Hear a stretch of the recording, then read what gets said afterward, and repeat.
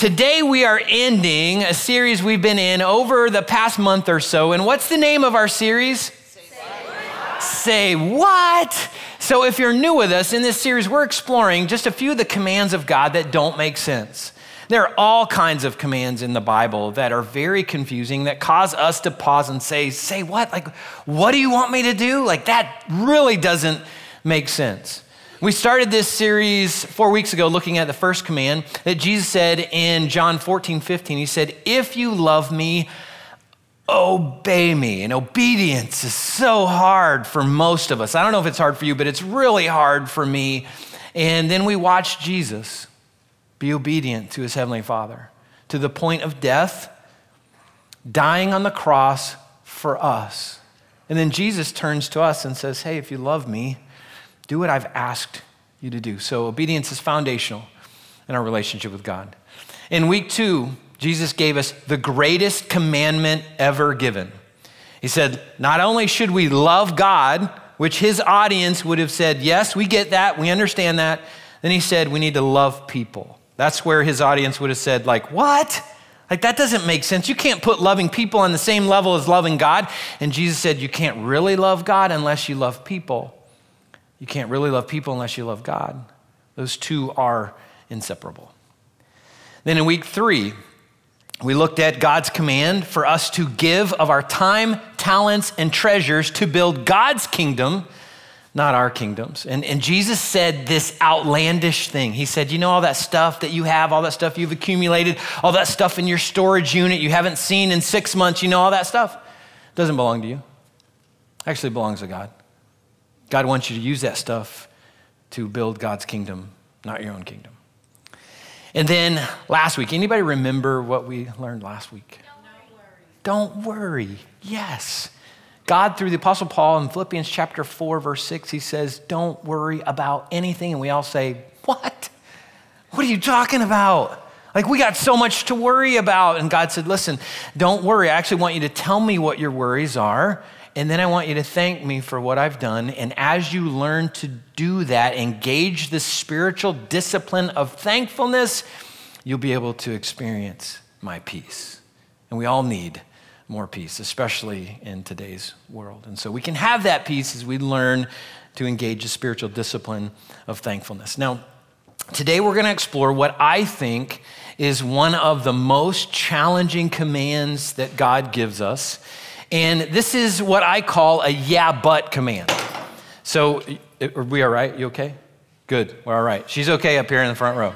It was just water. It's not coffee, no spill, nothing to be alarmed about. No worries, don't worry. Just pray about everything. Okay, where were we? We were talking about our yeah, but. So this is a yeah, but command. So typically when we hear this command, we say in response, yeah, God, I would love to do that, but you don't know my situation.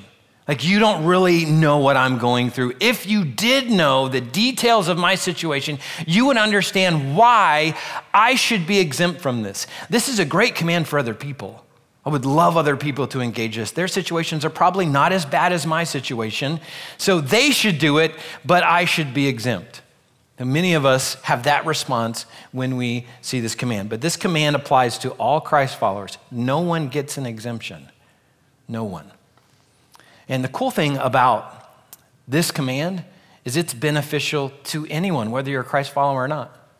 You don't have to believe in Jesus to benefit from this command. You could apply this command to your life today and benefit greatly, even though you may not really believe in Jesus yet. Now, I do have to warn you, though. Today's not going to be a fun message. You're not going to like today's message. You won't walk out with warm, fuzzy feelings and say, like, I'm so glad I went to church today. That was so great. You might be grateful that you got some information that can be transformational in your life. But you're probably going to feel pretty uncomfortable today. So aren't you glad you came to church or you joined us online to feel uncomfortable? So I'm going to walk you through this. You need to know that I don't love this message. I didn't love preparing it. I don't love delivering it, but I know I need it. And I know you need it as well. Today's message has two parts. In the first part, I'm going to talk to your brain. That'll be most of the message. In the last part, I'm going to talk to your heart, which is probably going to be the most important part of the message. So here's our crazy command. It comes from Jesus. It's captured in what is known as the Sermon on the Mount, which is the longest recorded sermon that we have of Jesus. It's captured in Matthew chapter 5, 6, and 7. Right in the middle of this sermon, Jesus pauses to say this. And Jesus is talking about how to have a relationship with God, how to treat other people. And then he says this. He says in Matthew chapter 6, verse 14, he says, if you forgive those who sin against you, your heavenly Father will forgive you. But if you refuse to forgive others, your Father will not forgive your sins. What do we say in response to that? Say, let's do it together, okay? So on the count of three. 1, 2, 3. So I think that was some of the response of Jesus' original audience. So when they were listening to Jesus teach, there were a number of things that caused them in his sermon for them to go, say what? Like, what does that mean? Like, I'm not sure how to even apply that. Like, what do you mean here, Jesus? Like, I love this part. If I forgive, other people, their sins against me, God will forgive me. That's great. But if I refuse, then God won't forgive me. What does that mean? How do I even apply that to my life? That's a little scary. So this is one of the hardest passages to understand. We have to get out our spiritual shovels. We got to do a little digging here to really understand what Jesus means by this, because we can come to some very wrong conclusions, and some people have, based upon these two sentences from Jesus. So we're going to do a little digging together, and we're going to actually back up in this sermon. We're going to look at a few other things that Jesus said about forgiveness. And that's going to help us get back to the spot of understanding what Jesus meant in this verse. So we're going to start back in verse 9. So back in verse 9, we've got something that should be very familiar to all of us. You may not have been able to find it in the Bible, but there's a really good chance you have heard this before. So Jesus was talking about prayer in this sermon. And he said, pray like this: Our Father in heaven, may your name be kept holy. May your kingdom come soon. May your will be done on earth as it is in heaven. Give us today the food that we need, and forgive us our sins as we have forgiven those who sin against us. And don't let us yield to temptation, but rescue us from the evil one. Anybody know what that's called? The Lord's Prayer. Most famous prayer in all the world. Whether you're a Christ follower or not, there's a really good chance you've at least heard that prayer before. And in this prayer, Jesus says that we should talk to our Heavenly Father and ask him to forgive us the way we have forgiven others. Anybody want God to forgive you the way that you forgive other people? Like a few that do. But like for many of us, we don't really want to do that because we struggle with forgiveness. Many of us struggle with forgiveness. I sometimes struggle with forgiveness. There are moments I think I've forgiven someone, and then later I find out, oh, maybe I really haven't done that because I still have some bitterness or resentment in my heart. I still got to work on that a little bit, and we'll talk about that a little bit more today. Sometimes we just refuse to forgive, thinking we are justified. Sometimes we forgive and take it back and forgive and take it back again and keep holding on to that bitterness and resentment. So for the most part, we are a mess when it comes to true forgiveness like Jesus is talking about. So for us to learn how to forgive, I want us to start by looking at how God forgives us. And we're going to begin that with some bad news. So here's the bad news found in Romans chapter 3. The Apostle Paul says, for everyone has, what's that word? All right, sin. So if you sin, what does that make you? A sinner. So I know that's like offensive in our culture today. We don't like anybody calling us anything or labeling us. Well, God through the Apostle Paul labels all of us. Nobody gets an exemption. Nobody gets past this one. We've all sinned. That makes us sinners. So we have all fallen short of God's glorious standard. That's the bad news. Whether you have sinned in big ways or small ways, all sin separates us from God and requires forgiveness. Here's the good news, verse 24. Yet God freely and graciously declares that we are righteous. He did this through Christ Jesus when he freed us from the penalty for our sins. For God presented Jesus as the sacrifice for sin. People are made right with God when they, what's that word? When they believe that Jesus sacrificed his life, shedding his blood.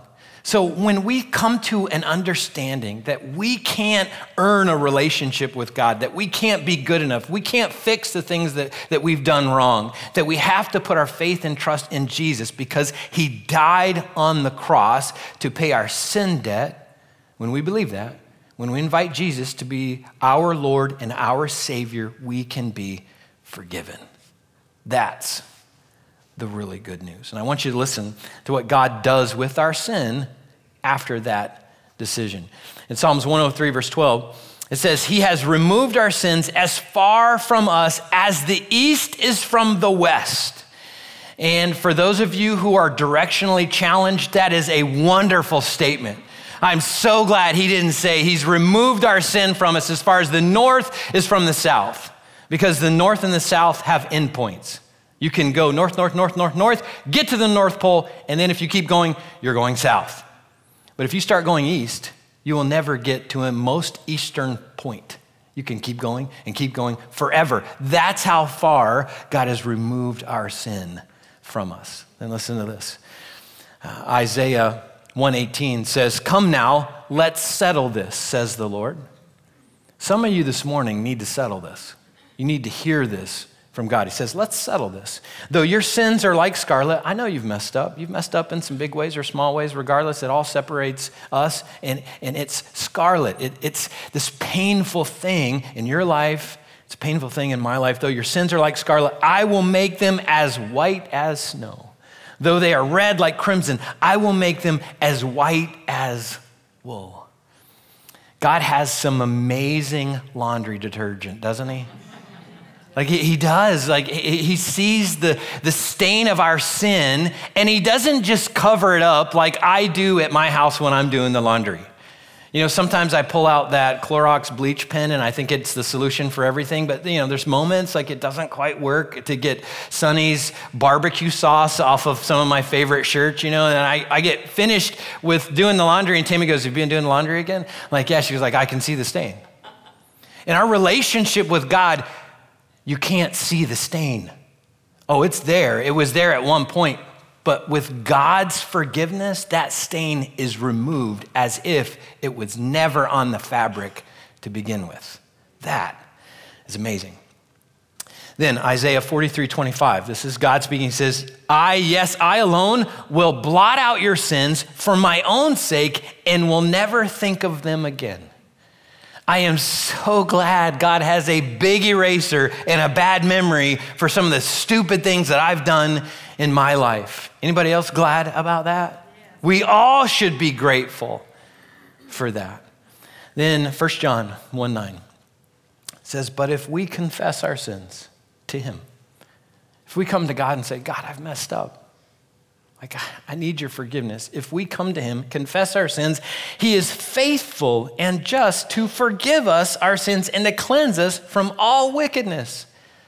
So God takes away our sin through his forgiveness. That's how God forgives us. And isn't that so amazing? So amazing. And he says, now I'd like you to forgive other people the same way you have been forgiven. So if you're a Christ follower, how are you doing at forgiving other people? How are you doing at that? How are you doing at erasing the hurt that someone else has caused? How are you doing at not holding that sin against them? How are you doing at removing the condemnation of people's sin from them?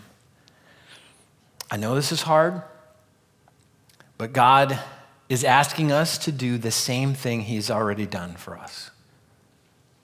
So again, if you're a Christ follower, how are you doing at forgiving? Let's go back to Matthew 6, verse 14. Again, this is Jesus. If you forgive those who sin against you, your heavenly Father will forgive you. But if you refuse to forgive others, your Father will not forgive your sins. Sometimes when we're reading the Bible, if you come across something that it's really hard to understand, you're not quite sure what to do with that verse, how to apply it to your life. Sometimes the best way to approach that and understand what is being said is to first establish what is not being said. So we're going to start with that. So we're going to establish what Jesus is not saying. So Jesus is not saying that our salvation or our eternal life is dependent on us forgiving others. God wants us to forgive everyone, but he's not saying if you don't forgive someone in your life, then I'm going to withhold eternal life, eternal salvation from you. Our salvation, our eternal life, is dependent on our belief in Jesus and what he's done on the cross plus nothing else. So we can't say that belief in Jesus plus a lot of good works equals eternal life. We can't say belief in Jesus plus perfect church attendance equals eternal life. And we can't say belief in Jesus plus forgiving others equals eternal life. All we can say is, from Scripture, belief in Jesus, period, equals eternal life. So listen to what Paul says about this as he expands this idea. In Titus, verse 3, he says, when God, our Savior, revealed his kindness and love, he saved us, not because of the righteous things that we had done, but because of his mercy. He washed away our sins. So remember what he does with our sin. He washes them away. He removes them. He blots them out, giving us new birth and new life through the Holy Spirit. He generously poured out the Spirit upon us through Jesus Christ, our Savior. Because of his grace, he declared us righteous and gave us confidence that we will inherit eternal life. So again, eternal life comes through belief in Jesus alone. We can't add anything to it, and we can't add forgiving other people to it as well. Now, for those of you who are thinking, great, that means I don't have to forgive anybody. That's not what's being said here. It's not what we need to understand. Now, you're not the only one who's ever thought that. The Apostle Peter actually thought that at one point. He asked Jesus this question in Matthew 18, verse 21. He asked, Lord, how often should I forgive someone who sins against me? 7 times? And to understand how comical of a question this is, you kind of need to understand the culture and what was happening in that day. It was customary in that day that you only had to forgive people 3 times. And if somebody violated your trust beyond that, you didn't have to forgive them after that. So imagine walking around in life and you've got this 3 strikes against you kind of thing. Strike 1, you better watch out. 2 more and we're done. I'm out of this relationship, no more. I can't put up with you anymore. Strike 2, 1 more, I'm out. I mean, there'd be a lot of pressure related to that. And so Peter says, well, let me double it and add 1. So 7 times, Jesus? Is that a super spiritual thing? And Jesus says, no, Peter, not 7, but 70 times 7. And I don't know if Peter was good with math or not, but I'm sure he started counting wait a minute, carry the 0. That's 490 times. So if I keep track of somebody hurting me on that 491st time, does that mean that's it? I'm done. No more forgiveness for you. No, I think Jesus was saying to Peter, it's a lifestyle thing. Your forgiveness should be a lifestyle, because our faith is built on forgiveness. If we refuse to forgive other people, we are tearing at the foundation of our faith. We are refusing to give to someone else what has been given to us, and that is a really big deal to God. So forgiveness is foundational to our relationship with God. Some Bible scholars believe that Jesus said this in Matthew 6, 14, and 15 to get our attention. Like this was an exaggerated statement, like, hey, a shock and awe statement. Want to get your attention, pay attention to this. This is such a big deal. So some Bible scholars believe that. I'm not fully convinced that's why Jesus said that.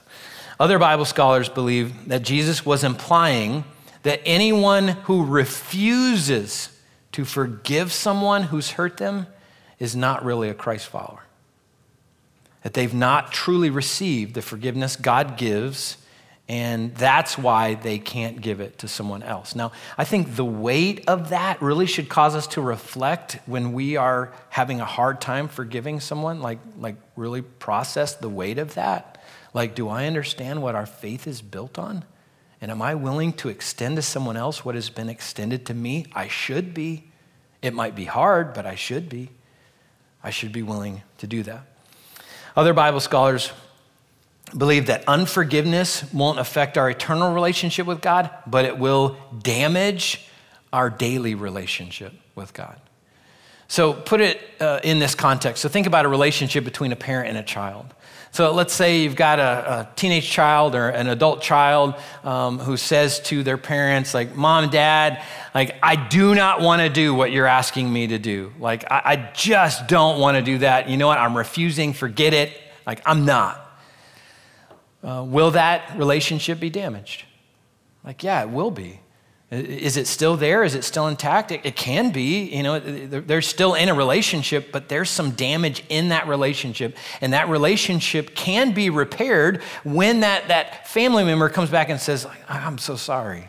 I'm sorry I behaved that way. I need to fix that. And our relationship with God, we can repair our relationship with God when we say, I'm sorry. Like, I shouldn't have done that. I shouldn't behave that way. I should extend to other people what you've extended to me. So we can still have a relationship with God, but that relationship can be damaged. There are other Bible scholars who believe that God will withhold eternal rewards from us if we refuse to forgive other people on this earth.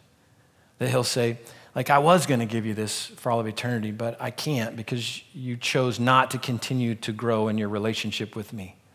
That you have an eternal relationship with me, but there are certain things that I won't be able to give you for all of eternity. So I think those last two are probably a little closer to what Jesus really meant when he said that. But here's what we know in summary.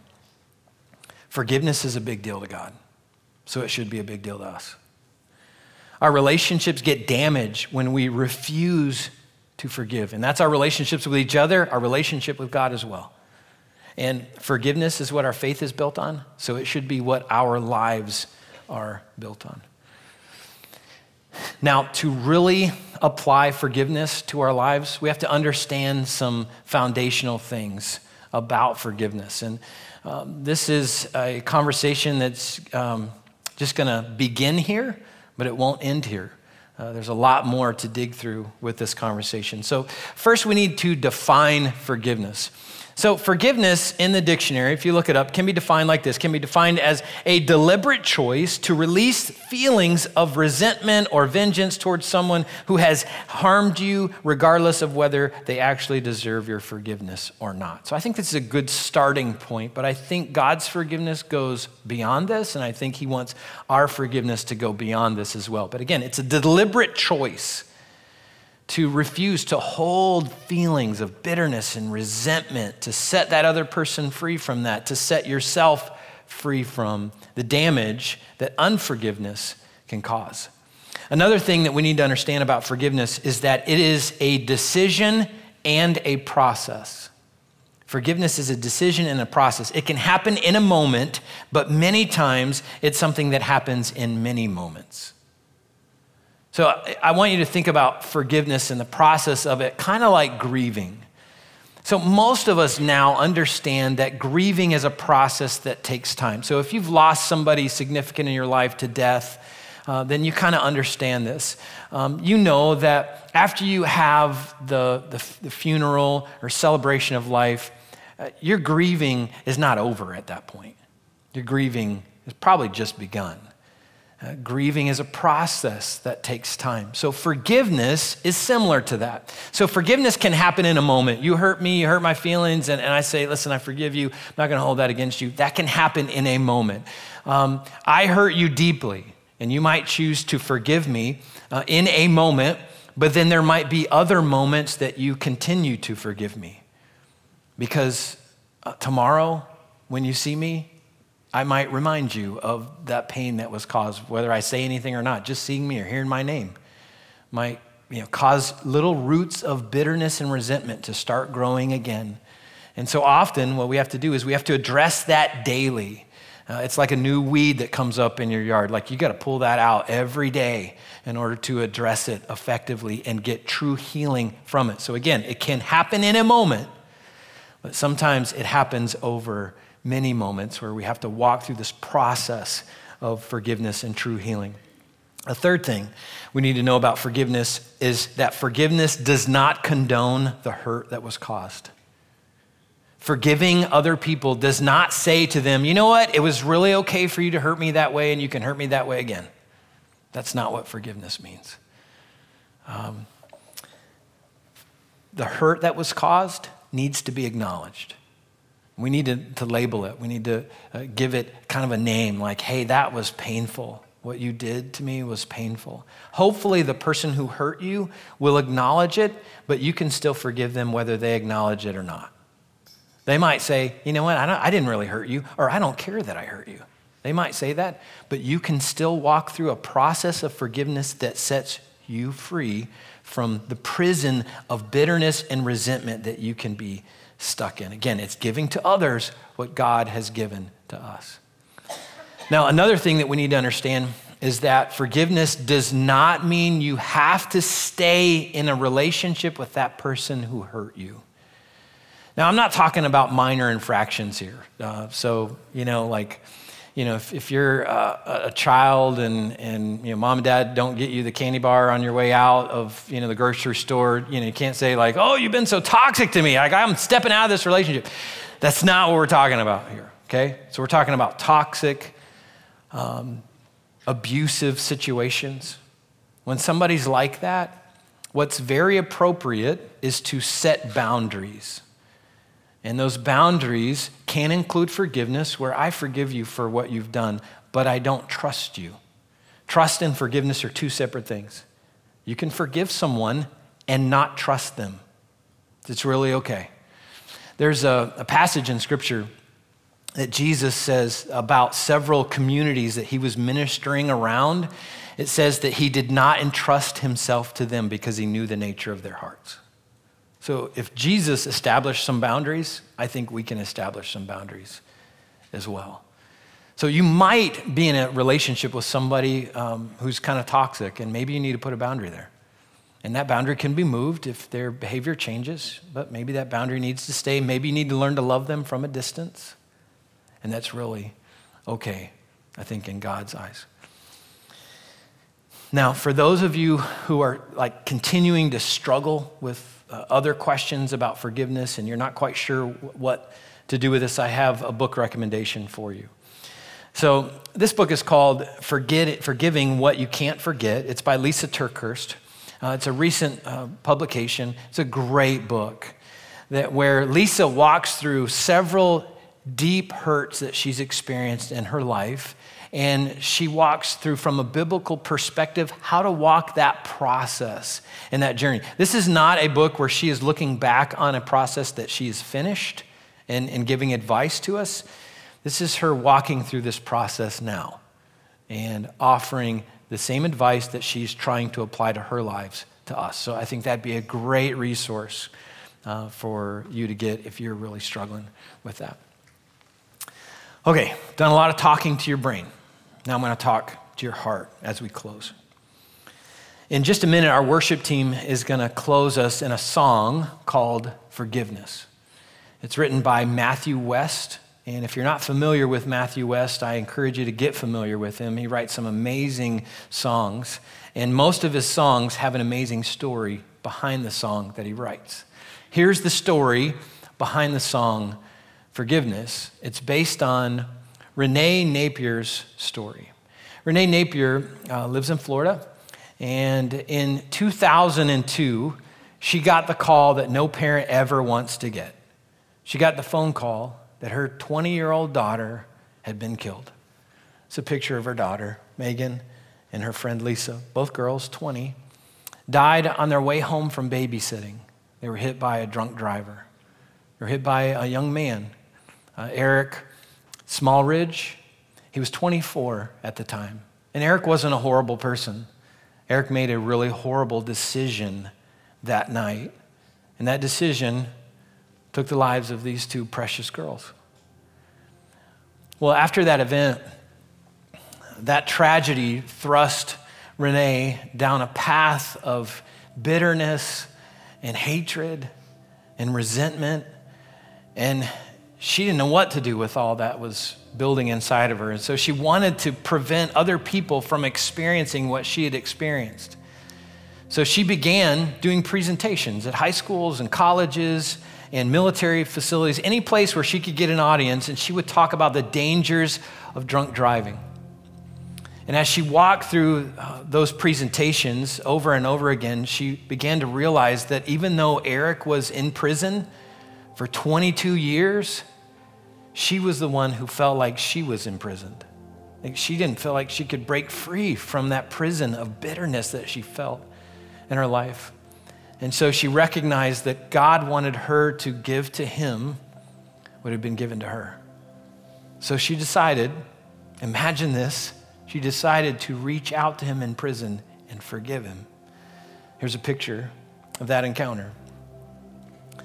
So Renee told Eric that she serves a God who has forgiven her and commands that she forgives others. So she extended to him what had been extended to her.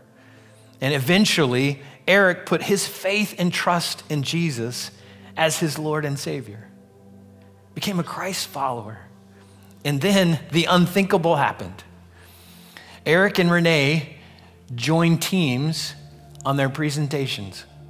Here's a picture of them doing that.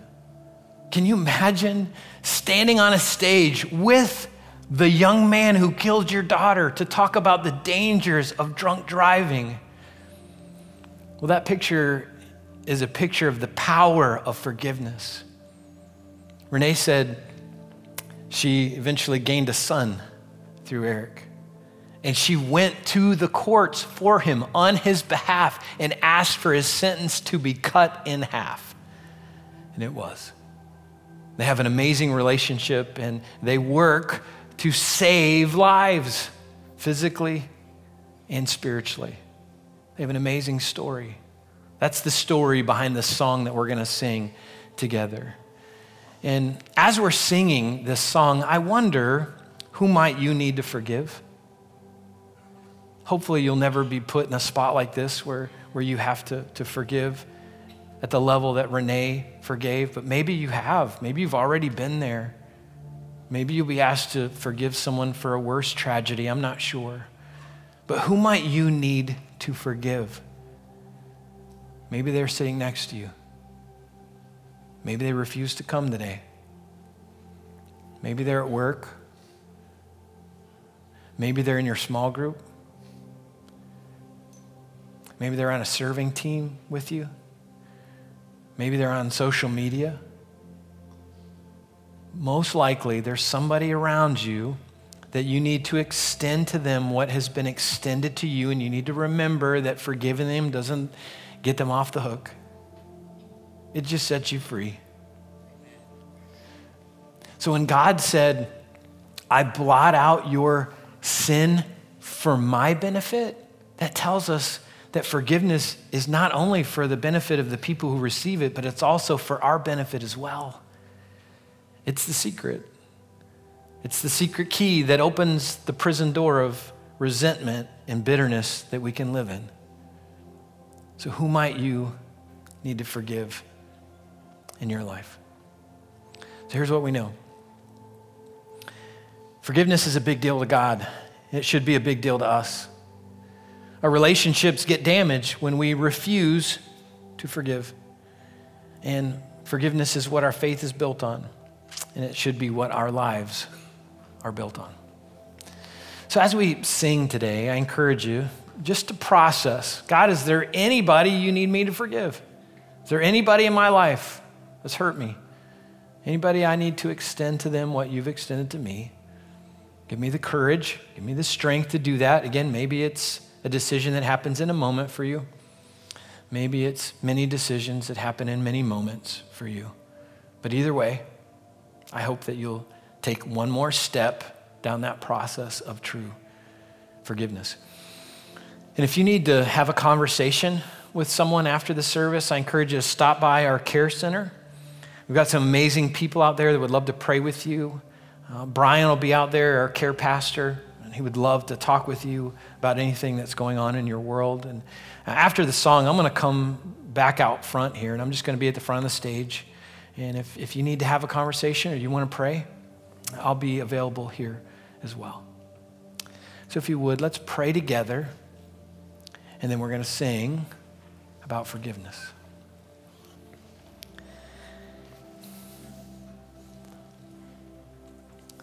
God, this command that you have for us, that we forgive other people, is so challenging. There are people who've hurt us, and it's just so hard to offer them this thing called forgiveness. Sometimes we think, well, that just means they're off the hook and they'll never be held accountable for that. That's not what forgiveness means. Forgiveness truly sets us free from the prison of bitterness and resentment that can destroy our lives. So Lord, today there just might be some people here who need to apply this command. Lord, I pray that you would give them wisdom as they walk down this journey. Is this a one-moment decision they need to make? Is this a many moments decision they need to make? Speak clearly to them about this.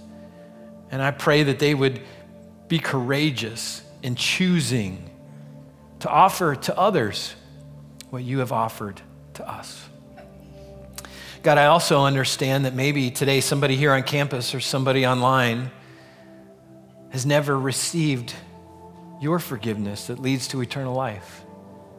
Lord, I pray that today they would make that decision. They would say, I need you, Jesus. I need you to forgive me of my sins, the things that I've done wrong. I believe, Jesus, you died so I can have eternal life. And Lord, I know if they make that decision, that declaration in their heart, you will forgive them. You'll enter a relationship with them, and that relationship will last for all of eternity.